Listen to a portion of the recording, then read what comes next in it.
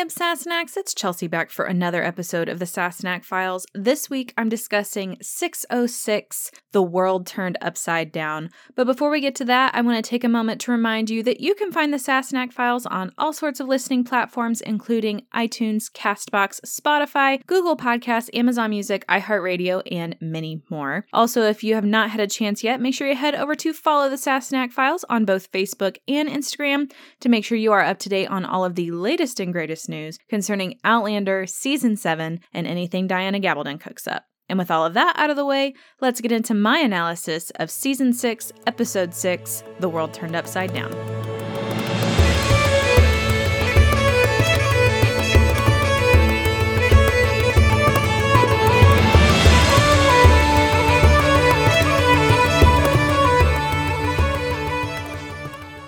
All right, 606, The World Turned Upside Down. This was written by Toni Graphia. She's one of my favorite writers.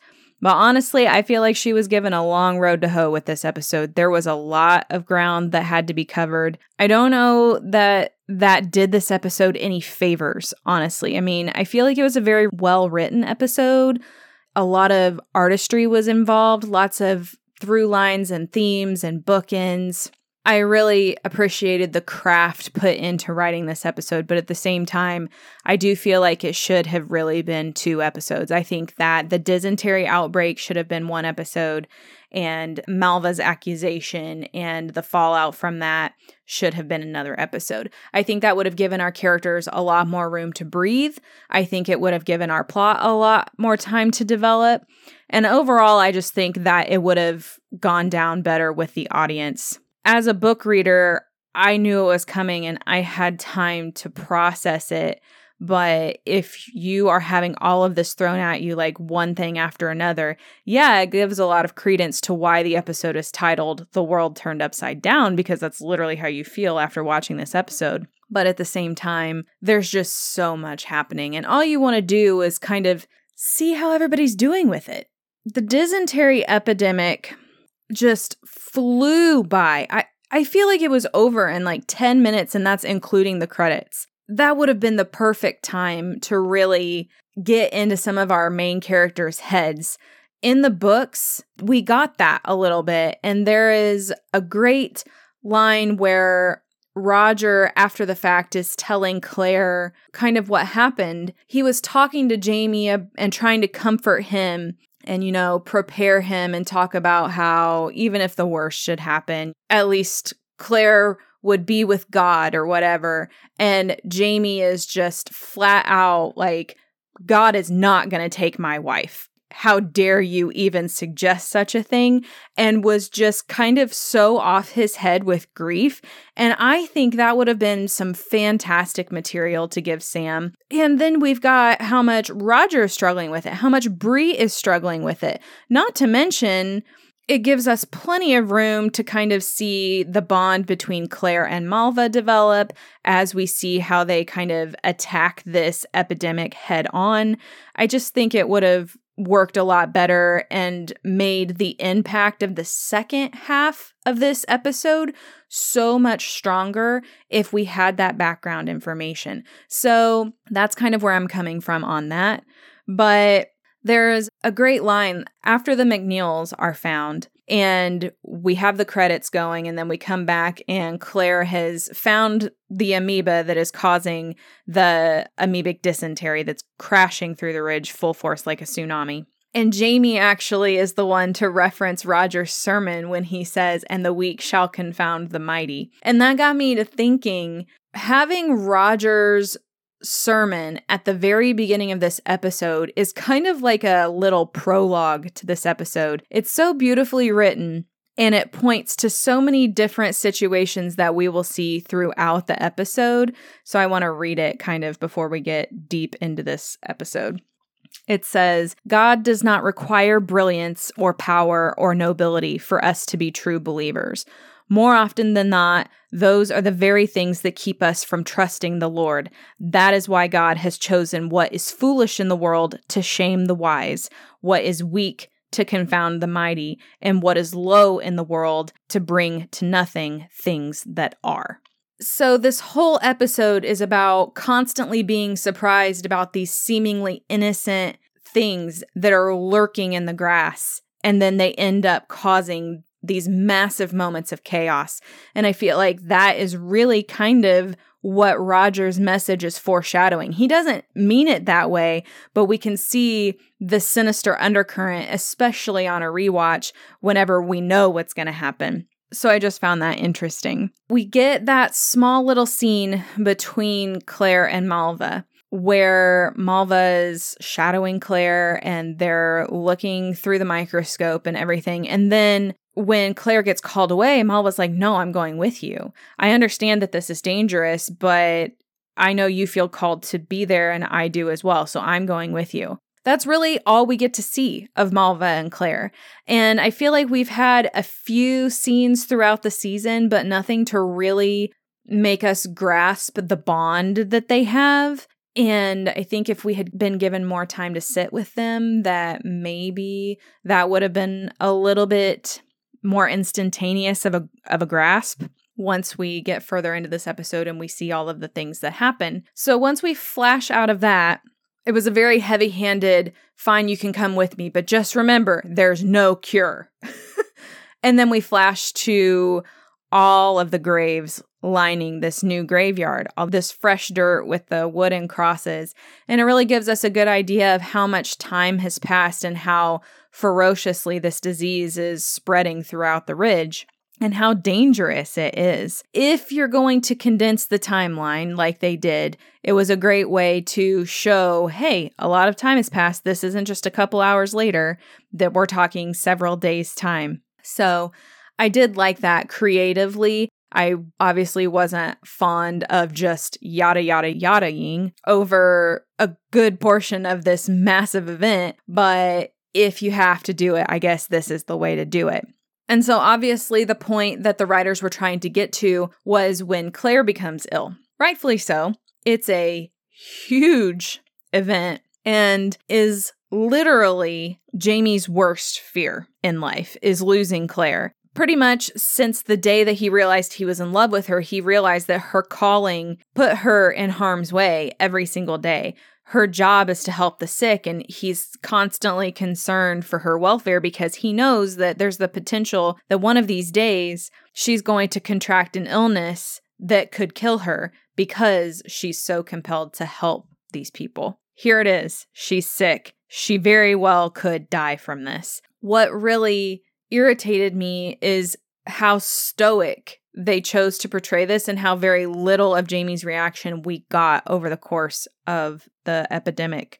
It was such a great opportunity to let Sam shine, and instead we just get these worried glances and him sitting by her bed for 15 seconds, and that's it. And I was like, what? I was so upset, and I'm sorry if I'm dwelling on it, but it just really irritated me.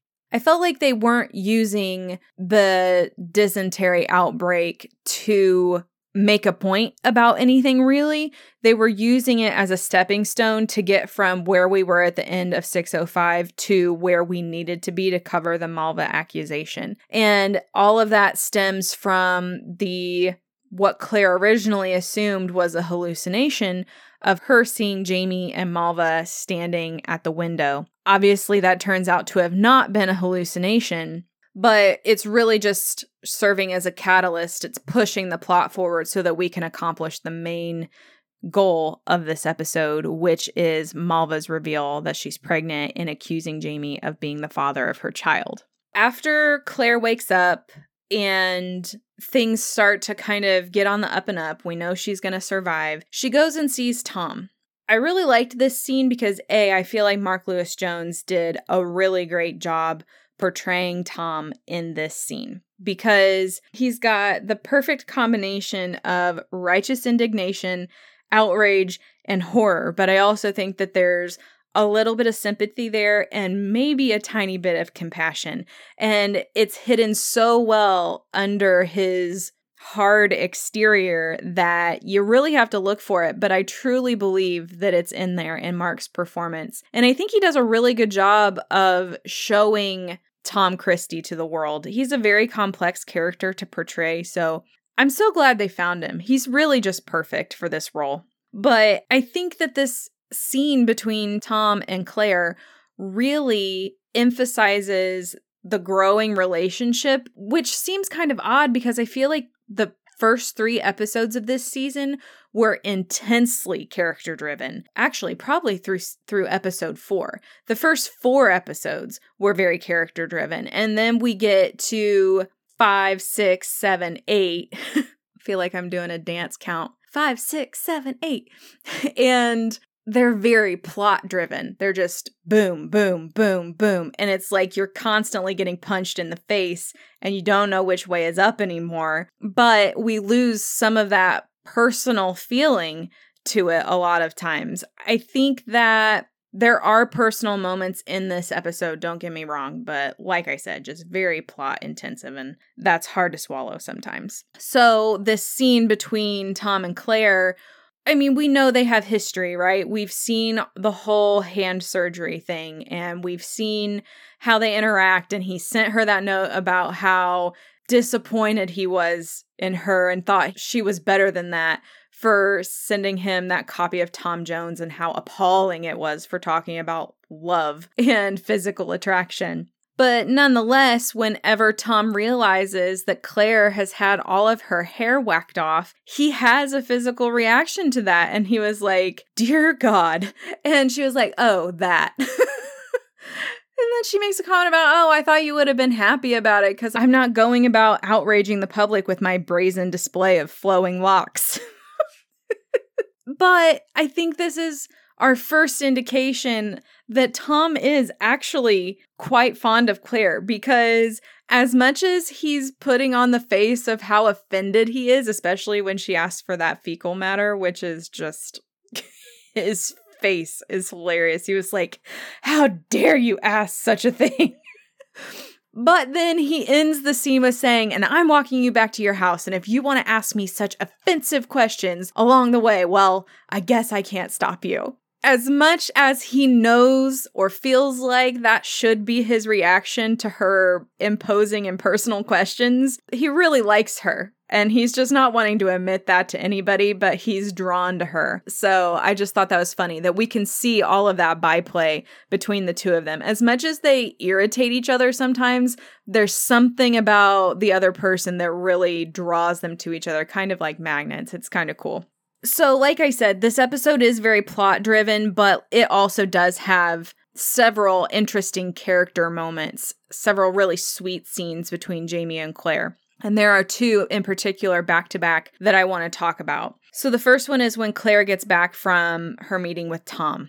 And Jamie is like, "You're not allowed to kill yourself. Do I make myself clear?" Which was a bit of a bittersweet moment for me. As funny as it is, it was so much more hilarious in the books. And I'm going to give you guys a little tidbit. So skip over the next couple of minutes if you don't want anything book related, even though it's already been covered in the show. So in the books, Claire also sneaks out and goes to see Tom, and Tom brings her back. But Tom is treated as the conquering hero when he brings Claire back, and Jamie drags Claire upstairs, strips her of all of her clothes, puts her in the bed. She's about to pass out, so she's not really fighting back at this point. Strips her of all of her clothes, tucks her in bed, takes all of her clothes out, and as he's getting ready to leave, says, "You are not allowed to kill yourself. Do I make myself clear?" Like, takes all of her clothes so she literally cannot leave the bedroom because she's naked. And I just was like, that is so Jamie. Thinking outside the box, but making it perfectly clear that it's his way or the highway. And so this was very much a pared down, milder show Jamie moment. They kept the dialogue in there, but it lost a lot of the punch that Diana Gabaldon included in the scene for the book.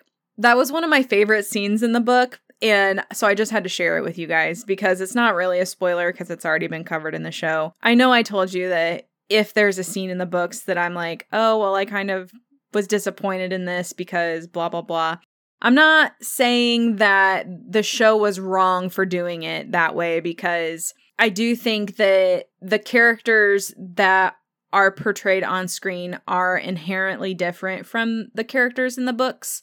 I don't know that show version of Jamie, it would have really made sense for that, but definitely in the books was hilarious. But that sweet tone pairs nicely with the rest of that conversation. So I understand why they did it that way. They weren't going for a funny moment. They were going for a serious moment. In an episode that was already running long, it was an hour and 11 minutes, where most Outlander episodes are under an hour. They couldn't include all of these things. So again, that's why I feel like they probably should have made this into 2 episodes so they could do it right. Because I've said this before, I don't care for half-assing things.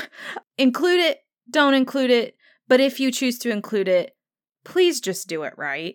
So that's kind of my mantra when we're looking at these things. And I feel like this was one of those things where I'm like, it almost could have been left out, to be honest. Anyway, so Jamie ends up sitting with Claire and explaining his feelings a little bit. And he says that when he was in the cave, the sight of the sun coming up every morning and going down every evening gave him comfort because it provided a sense of normalcy and the idea that the world kept turning and things kept moving. And despite whatever inner turmoil was going on, there was that comfort of the world still going about its business. And that he gets that feeling listening to Claire rustle about in her surgery and cursing to herself. And he realizes that if she was no longer there or somewhere, the sun would no longer come up or go down. She is his son. She is the thing in his life that creates this sense of normalcy and comfort. That's why it scares him so much to lose her, because he realizes that without her, the world doesn't keep spinning. His world stops the second she stops breathing. So I loved that scene of him just being completely honest with her in only a way that Jamie can talk to Claire and saying, look, you have to take care of yourself because I can't live without you. It's very sweet. But then it's also paired with another very sweet, very well-written scene that echoes across the rest of the episode. And that's the scene where they're laying in bed talking to each other about their virtues. Claire wants to know what Jamie loves about her. And he says, you're brave. You were always bolder than was safe. But now you're fierce as a badger and proud as Lucifer. And she's like, so you're saying I'm arrogant and ferocious. Not exactly a list of womanly virtues. And they're just joking with each other in only a way that a long married couple, or at least a couple that's been together for a very long time, can. When you understand someone so perfectly that you can kind of tug at their ear or irritate them in the most teasing and adorable way. It's just cute and it's sweet and it's tender. He eventually ends up telling her, he says, okay, you really want to know what it is? She says, of course. And he was like, above all the creatures in the world, you're faithful. And she says, so are you. It's quite a good thing, isn't it? When you look at that in the context of that particular scene, it's easy to take the word faithful and take it in the context of, you would never cheat on me. And I have confidence in that. So that's what I see as your greatest virtue. But in reality, the word faithful and how they use that term doesn't really refer to that at all. Like, yes, that is part of it, but when you look at the grand scheme of how they talk to each other through the rest of this episode, faithful is saying, I believe in you no matter what. And you believe in me. And no matter what external forces are out there, I know that you will have confidence that you can trust me and that I'm not going to betray that trust. So when we get to the accusation scene, it shatters both of them. They're very thrown for a loop. They aren't really processing things at a quick rate of speed because they're just in such shock. And I think that it shocked a lot of people because we see scenes with Malva and Claire and Jamie. Claire and Jamie love this young woman, this girl. They really kind of adore her because she's ambitious, she's intelligent, she's excited to learn. She has this thirst for knowledge, and they're drawn to that kind of personality, and they see how much potential she has all of these wonderful virtues. And we see that even in that scene, even though I'm not fond of the scene, when Jamie and Malva are talking in the kitchen while Claire's sick. The scene rubs me the wrong way because I'm like, oh yeah, this is, and I'm being completely sarcastic here, this is a perfect time to have a shoot the breeze conversation between two random characters when Claire is upstairs fighting for her life. And it doesn't even really seem like either one of them are that upset about it. All of a sudden, we've got this random conversation about pranks being played and, oh, I heard your grandfather was the old fox. Is that true? And, just having this seemingly casual conversation that doesn't really fit with the vibe of the episode. So that's why I didn't care for it, but I can see why they included it because it gives us a good chance to see that Jamie actually is fond of Malva. But I don't think anybody actually thought that Jamie would have romantic intentions or try to pressure this young woman into having sex with him. He's committed to Claire, hook, line, and sinker. Malva sees how kind Jamie is and how much of a great relationship Jamie and Claire have together. And she kind of covets that. She wants that to be her life. And she figures, I'm pregnant, and if I'm going to end up being forced to marry somebody, it might as well be somebody like Jamie Fraser, who's going to treat me right. And so I think that starts her down a really wrong path. Like a really wrong path. Yeah. It's just like pushing a boulder down a hill. Like you can't stop it once it's started. And I think she really does regret her actions, but at the same time, it's kind of too late, or at least she thinks it is. She thinks, in for a penny, in for a pound, as they say. So if you're not one of those people that kind of puts lots of dots together and assembles the puzzle that's being presented to you as you view, this might kind of blow your mind. But I don't really view it as a spoiler, what I'm about to say, because all the information has already been presented to us as viewers, and I'm literally just playing a game of connect the dots. So I apologize if this bursts anybody's bubble, but I'm about to explain what you're seeing on screen. So a couple of episodes ago, we saw Malva spying on Jamie and Claire while they were having sex, which explains to us how she knows where Jamie's scars are, even the ones that are intimate scars, like the long one running up his upper thigh, where he was cut at Culloden, the crescent-shaped one on his ribs, where Jack Randall's brand was cut off of him. It's not just the scars on his back that she knows about. So that explains that. So that's dot number one. Dot number two, the next episode, after the whole her spying on Jamie and Claire, we witnessed her cutting off the Sin Eater's fingers. What's she doing with that? Nothing good, let me tell you.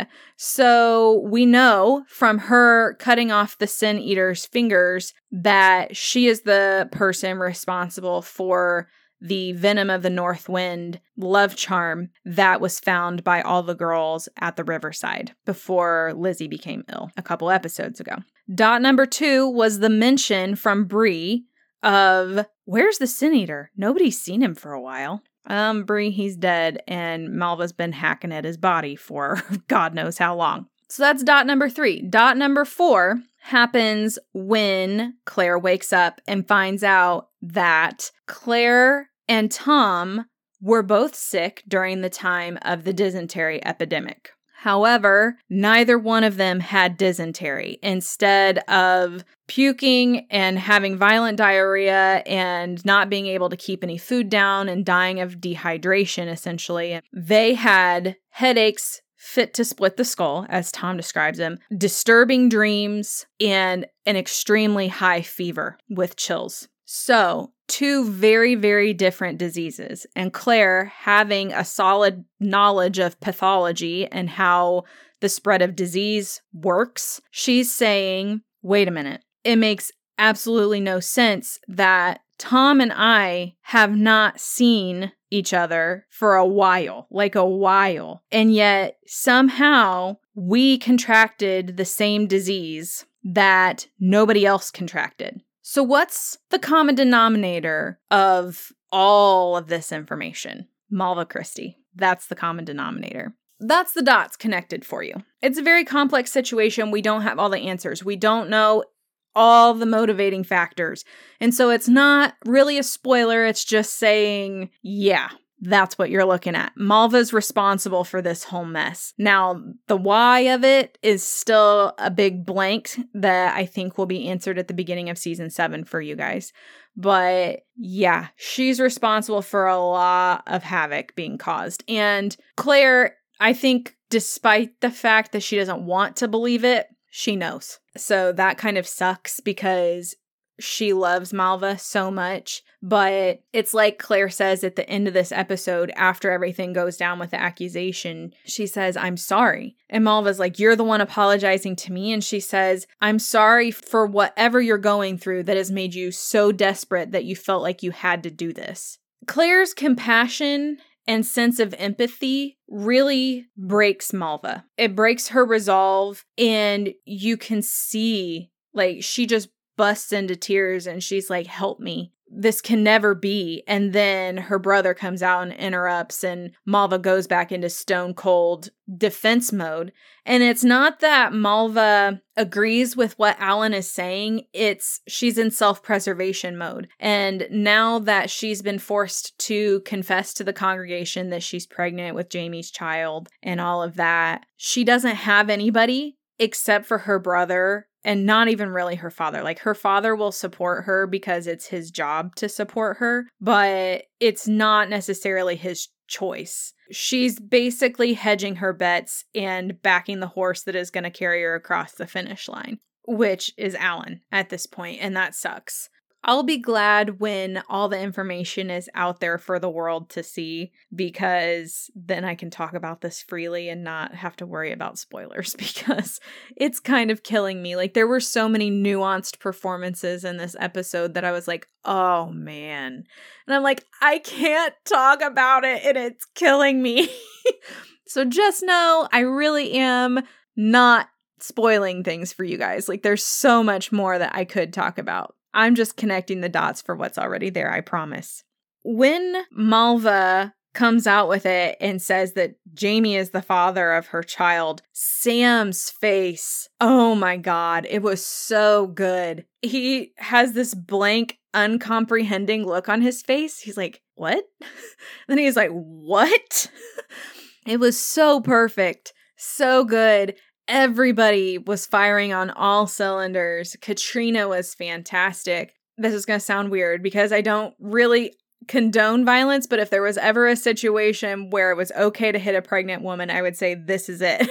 When you've got a young woman accusing your husband of being the father of her child, and she just goes on and on and on about how this happened, and you just want her to shut up, and Claire slaps her across the face. Out of everybody in that room, Jamie was the most shocked that Claire hauled off and hit her. And you can see it in his body language. He swings around like, what the fuck? And Tom just stands there and takes it. He's like, yeah, she deserved that one.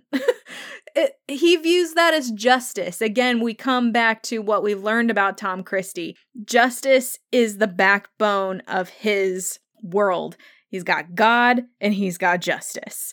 So he's not going to stop Claire from taking what's rightfully hers, just as if Jamie really is the father of this baby, he expects Jamie to step up and take care of it and take care of Malva because they're his responsibility now. You have to kind of see all the underlying motivations of these characters to fully understand this scene. I just thought to myself when I was watching this, I was like, this must have been an exhausting day for everybody involved because there's so much emotion. And then you have to, when the director yells cut, take a deep breath, take a break, reset, and do it all again and get yourself that worked up again. I mean, you think about it, Jessica Reynolds literally spent the entire day in heaving, body-racking sobs. Like, my God, there's stunts involved because Jamie hits Alan twice. And so you've got that kind of stuff going on and the emotional turmoil and the sheer size of the scene. I don't know how many pages this scene is, but it's a solid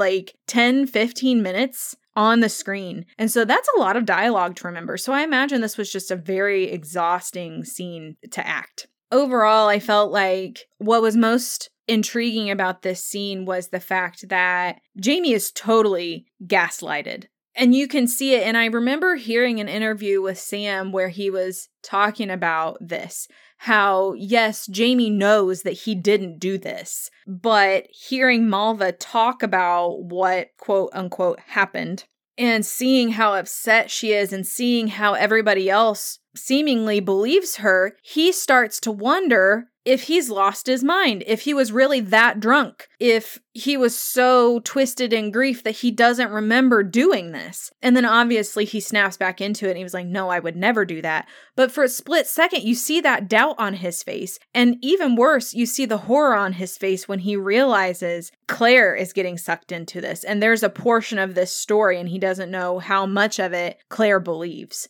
And so I think that more than anything horrifies him. And I love that after Claire storms out, Malva's like, your wife believes me. And he says, my wife has better sense. And gets in her face. I'm like, she is a tiny little girl and Sam is huge. And oh my God, I would be so intimidated. He can be intense. It's a crazy scene. That's followed up with the scene with Jamie and Claire out in the stables, which I think, despite the fact that I'm not entirely crazy about this episode, this is probably actually one of my favorite scenes of the season because it really kind of gave me season 2 intense conversation vibes. I don't feel like we've had that flavor of conversation since maybe First Wife in season 3. I think that was the last time that we had a really intense, what are we doing here moment between Jamie and Claire. I like it when Sam and Kat get the opportunity to have some drama in their performance, and it's not necessarily that they're fighting, but there's a lot going on that they need to sort out. I think Jamie's biggest fear here is that Claire believes Malva. What we saw at the end of the accusation scene was how Jamie kind of just drifts off and zones out for a minute almost is what it looks like. And he just looks defeated kind of because he's realizing that it's a he said, she said moment. There's no proof that he's not the father of Malva's child, and there's no proof that he is, but people are going to believe Malva. And he understands that. And he realizes there's not a damn thing he can do about it. That feeling transfers over to his conversation with Claire because Claire left. And that's what he's saying. He was like, you don't believe her, do you? You ran out. You walked away. And she's like, yeah, because I might have bloody well killed her if I had stayed, which I understand completely. I would have been tempted to murder her myself.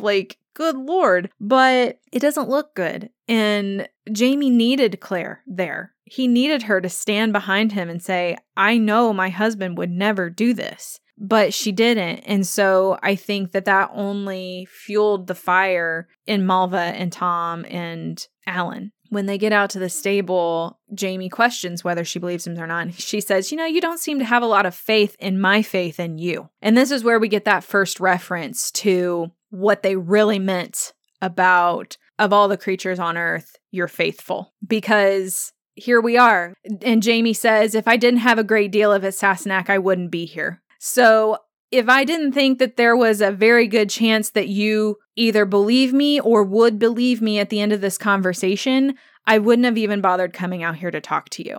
This is kind of the overarching theme of the rest of this episode, or one of them, is the idea that no matter what, Jamie and Claire believe each other and they hold fast to that surety that they can trust one another. There's been a lot of questions raised about why in God's name Jamie chose this moment to reveal to Claire that he had actually slept with Mary McNab, and why it was even that big of a deal given the fact that Claire already knows about Jamie sleeping with Geneva and that he has a son because of it. Why was it necessary to throw this into the conversation here? So I'll give you my 2 cents on it.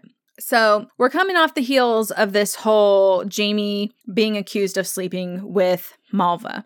There are 3 specific instances where Jamie's either been accused of or has slept with another woman other than Claire. The first was Mary, the second was Geneva, and now we've got Malva. So Jamie is saying, no, I didn't sleep with Malva, but I did sleep with this woman named Mary. Why is it significant? Because for Jamie, the emotional attachment of sex really is the defining factor on how important it is to him. Like, Jamie told Claire about Geneva and about William, and that was an instance of sex that wasn't emotional for him. He wasn't emotionally attached to Geneva. He was blackmailed into it. It didn't have any sort of impact on who he was emotionally. So he already came clean about that kind of situation. And now here we are with finding out that he slept with Mary. And this was a very different situation from Malva or Geneva in that this was an emotional decision for him. He slept with Mary and it impacted who he was moving forward as a result of it.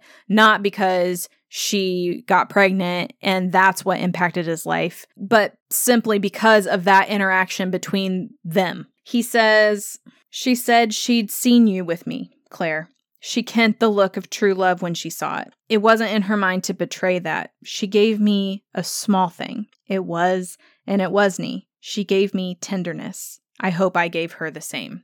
This is an interaction between 2 people that haven't known physical love in a long time. Jamie had been living in a cave for like 7 years at this point. Mary was widowed. They needed that physical interaction. They needed the comfort of another person, and it helps to keep them whole, is how Jamie described it. That interaction helped him to keep himself together as he went off and turned himself into the British. So that had a profound impact on him moving forward. And so for him to share that with Claire, that personal thing, that's why he hadn't told her about it previously, because it was an instance of having sex with someone that meant something to him. And he was ashamed that he'd had any sort of interaction with another woman that wasn't Claire and had that sort of feeling. And how do you tell your wife that? It's much easier to come out and tell her, yeah, in a moment of weakness, I slept with someone else and it didn't mean anything. It's a lot easier to have that conversation, to be like, look, there's no emotional attachment to this. It was just physical, versus a situation where you really are breaking down your walls and sharing a part of yourself with someone. And that's what Jamie was afraid to tell Claire, is how would he explain it so that she would understand? And she does understand, but it was a moment of him being very much afraid that she wouldn't. And so if he could share something like that he was afraid to share with her because of the potential impact it would have on their marriage, then she should 100% believe him when he says he didn't sleep with Malva, because if he had, there wouldn't have been any emotional attachment involved. That's why he chose that moment to reveal him sleeping with Mary McNab. Now, the other half of it is that, yeah, Claire believes him and all of that, but it's not just because of the transparency and honesty between them and that trust, that unbreakable bond that she has with Jamie. She also believes him because she saw what happened as a result of Jamie sleeping with Geneva, the conception of a child, and how Jamie very much still holds on to being a father to that child, even though it's from a distance. He still makes sure that he's well taken care of and still is involved in his life, even though William doesn't realize it. Claire realizes, as an extension of that Jamie could never walk away from a child of his blood, no matter how it came into the world. And William is a prime example of that. So it's really an instance of, look at these 2 instances where something like this has happened and what's happened as a result of that. And you really begin to understand why Claire didn't ever really doubt Jamie at all. Whenever we get to the end of this episode, we get a couple of cute scenes between Bree and Roger where we really see how strong they are as a couple.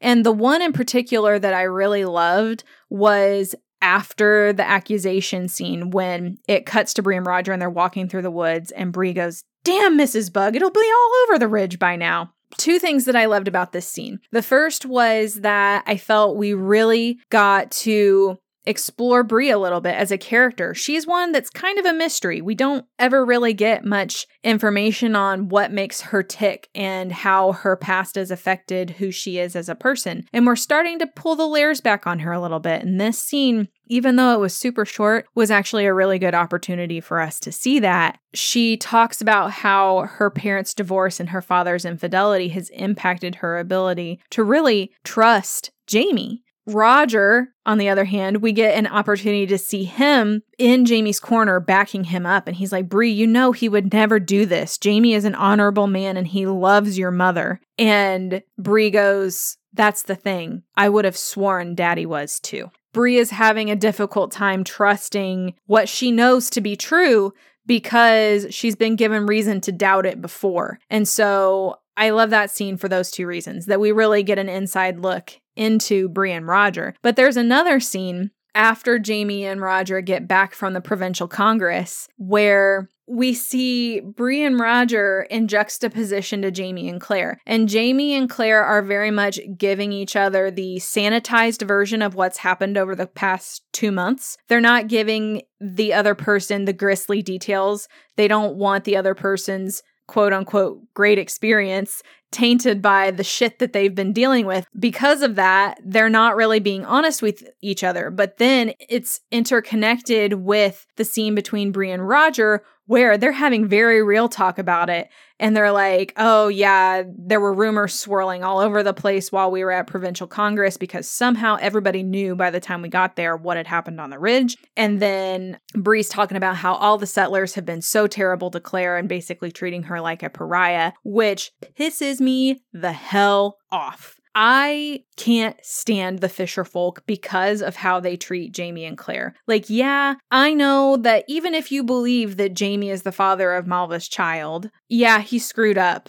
But at the same time, he's still your landlord. And him and Claire literally gave the shirt off their backs to these people and made sure that they had shelter and clothes and food when they came to the ridge and have taken care of them. And now all of a sudden, they're just treating them like straight up dog shit. And I think that it's like Malva said, there were a lot of whispers that Claire is a witch anyway. So people didn't really like her. And the only thing that was keeping them at bay was their fear and respect for Jamie. And now that Jamie effed up and he's kind of out of the way, that gives them free reign to treat Claire the way that they've always wanted to treat her in the first place.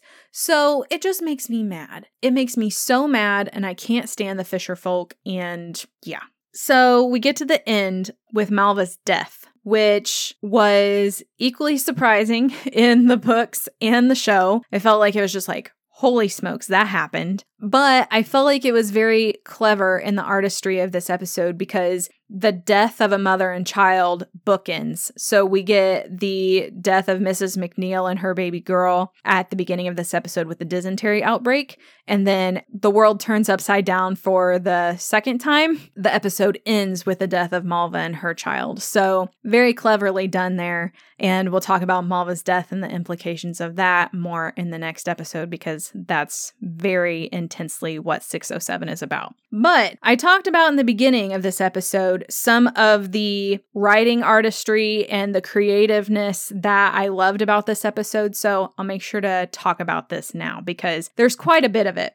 First off, I wanted to mention the parallel between this episode and Monsters and Heroes, particularly in that Jamie almost dies, Claire almost dies. We see how the other struggles with that potential passing of their life partner. And we also get that echoed in their conversations with, "You tried to die on me, didn't you?" So I thought that was really cute. Plus, we get to see kind of how everybody else is struggling with it. And maybe that's why they felt like we didn't need to see as much detail as what was happening with the dysentery epidemic and Claire being sick, because we saw how they were all dealing with it with Jamie. But I don't know. I still really would have liked to seen it. So I don't know that I'm a big fan of that choice, but maybe that's why they made that decision.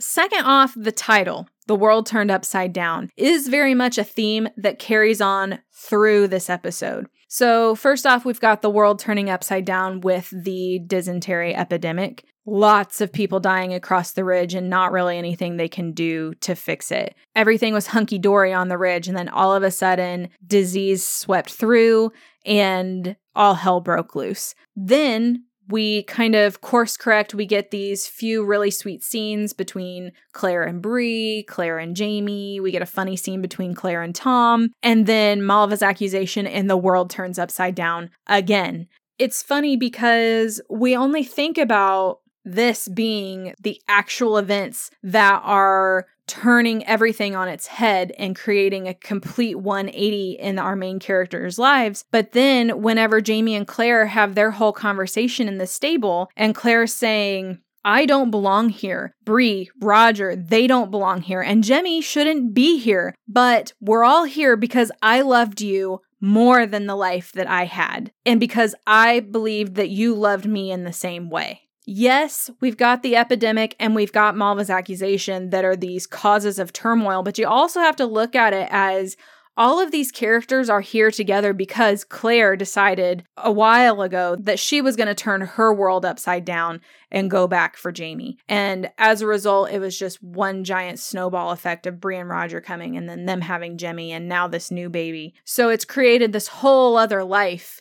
And then you've got the physical manifestation of the world being upside down just in how this episode starts, because the very first shot of this episode is the camera showing on the reflection of water outside the church window as Roger gives his sermon. And then the camera completely slowly pans all the way around and does a 180 so that it's centered on the congregation. The world righted itself, but is technically upside down from where it was. So I thought that was a very clever use of camera work as well. The other major thing that I want to discuss before we call it a day is the theme of dream versus reality in this episode. So it kind of pairs nicely with the title of this episode as well, because we deal with a couple of different circumstances where we're not really sure what happened. Obviously, I talked about Jamie's gaslighting and the accusation, and he has that moment of doubt where he's like,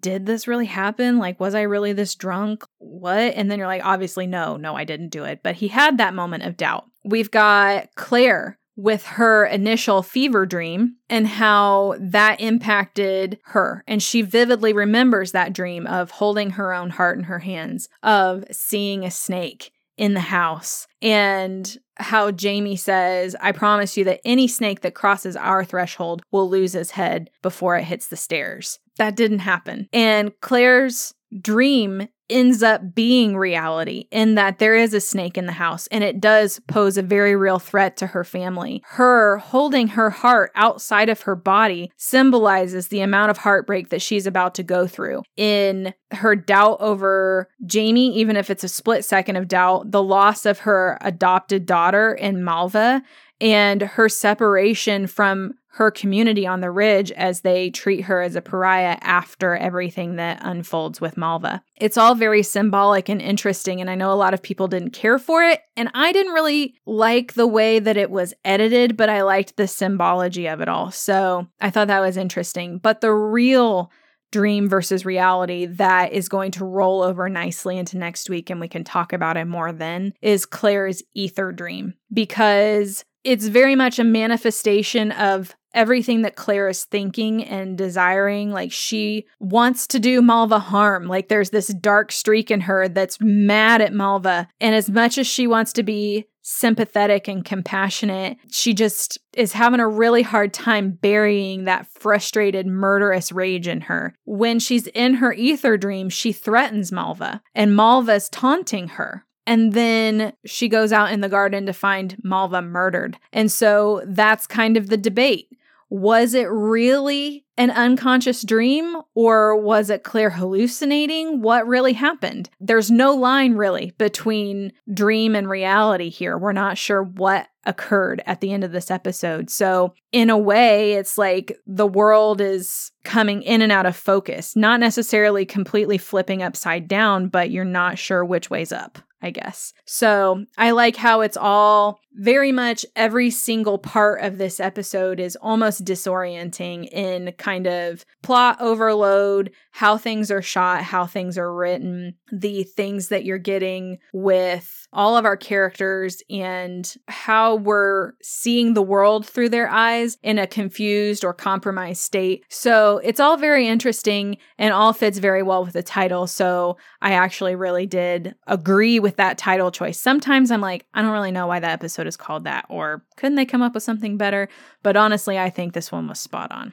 Alrighty, guys, that covers my analysis for the day. Performance of the episode this week was Jessica Reynolds, because anybody that can straight up sob for a whole scene, which probably took a whole day to film, has my respect. And then add on that sinister dreamscape thing that we had going on in Claire's ether dream. That was nuts. And we saw so many different sides to Malva. It was really great. And I think that Jessica really shined this episode. And of course, Katrina was fantastic as well, especially in that final scene where she finds Malva and she performs the emergency C-section. I am just floored by Kat's performance every time I see that. Like, I literally have no notes on that section because I couldn't take my eyes away from the screen long enough to write notes about it because she's so compelling to watch. So Kat gets my honorable mention this week. The quote of the episode for me was kind of hard to find because as much as there was some good dialogue, there wasn't a lot of like one-liners or anything that I really was in love with. But I did like the quote from Jamie that says,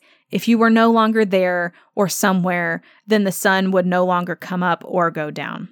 Because I really did think that that was poetic and a great way of expressing your love for someone and how your life wouldn't continue if you lost them. Alrighty, guys, that wraps up what I have to say on 606, The World Turned Upside Down. But as always, I open it up to you guys to let me know what you thought of this week's episode. So without further ado, let's get into listener comments. Regina Geisert says, "I feel that the dysentery storyline didn't get quite enough time, but considering the time constraints they had to tell certain plot points, it worked out well for the show. I wasn't surprised by Malva's accusation in the show, but I was when I read the book. Honestly, I don't necessarily think there's one appropriate way to react to something like that. I personally feel I would react in a similar fashion to Claire. Claire thought very highly of her young apprentice and was growing very fond of her.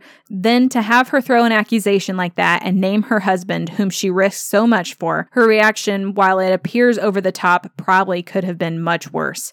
Oh yeah, totally. I don't blame Claire at all for her reaction because, man, like, you trust somebody so much and then to just be like, yeah, we slept together, and to announce it in front of a room full of people and then to have the audacity to be like, we didn't mean to hurt you. Really, what did you think you were doing? Really? Anyway, yeah, so I don't blame Claire at all. And I don't think it was out of character either because she's very impulsive and very fiery. Not as fiery as Jamie, but holy smokes, yeah, I probably would have slapped her too. Kathy Murray Hosford says, "I think the dysentery story was way too short and not explained well enough for me. As far as Malva is concerned, that should have been at least 2 more episodes worth, but I get it, COVID and all. But I can't get over her accusations she made about Jamie." That wraps up listener comments. On Saturday, October 1st, Angela is coming back to discuss Season 6 Superlatives. That will be live on my Facebook page, TSF Obsassenachs, on Saturday, October 1st at 4 p.m. Eastern Time. Also, if you're looking for something to fill the void during Droughtlander and you like time travel romance reading and the Sassenach Files, then make sure to check out Droughtlander Book Club.